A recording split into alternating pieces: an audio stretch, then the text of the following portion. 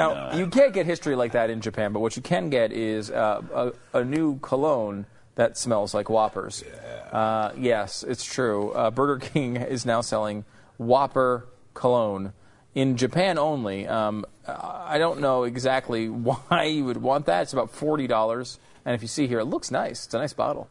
Although the Burger King logo does maybe cheapen it a tad. It's pretty funny.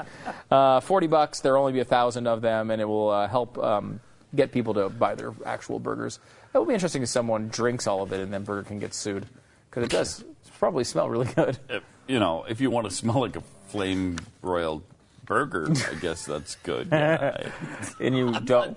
I'm not sure that's ideal. Okay. I mean, would you be attracted to a woman that smelled like a flame-broiled burger? Well, yes. I mean, people are attracted to Jeffy because he smells like a flame-broiled burger. Yes, in fact, I'm a little ticked that I have to order it from Japan.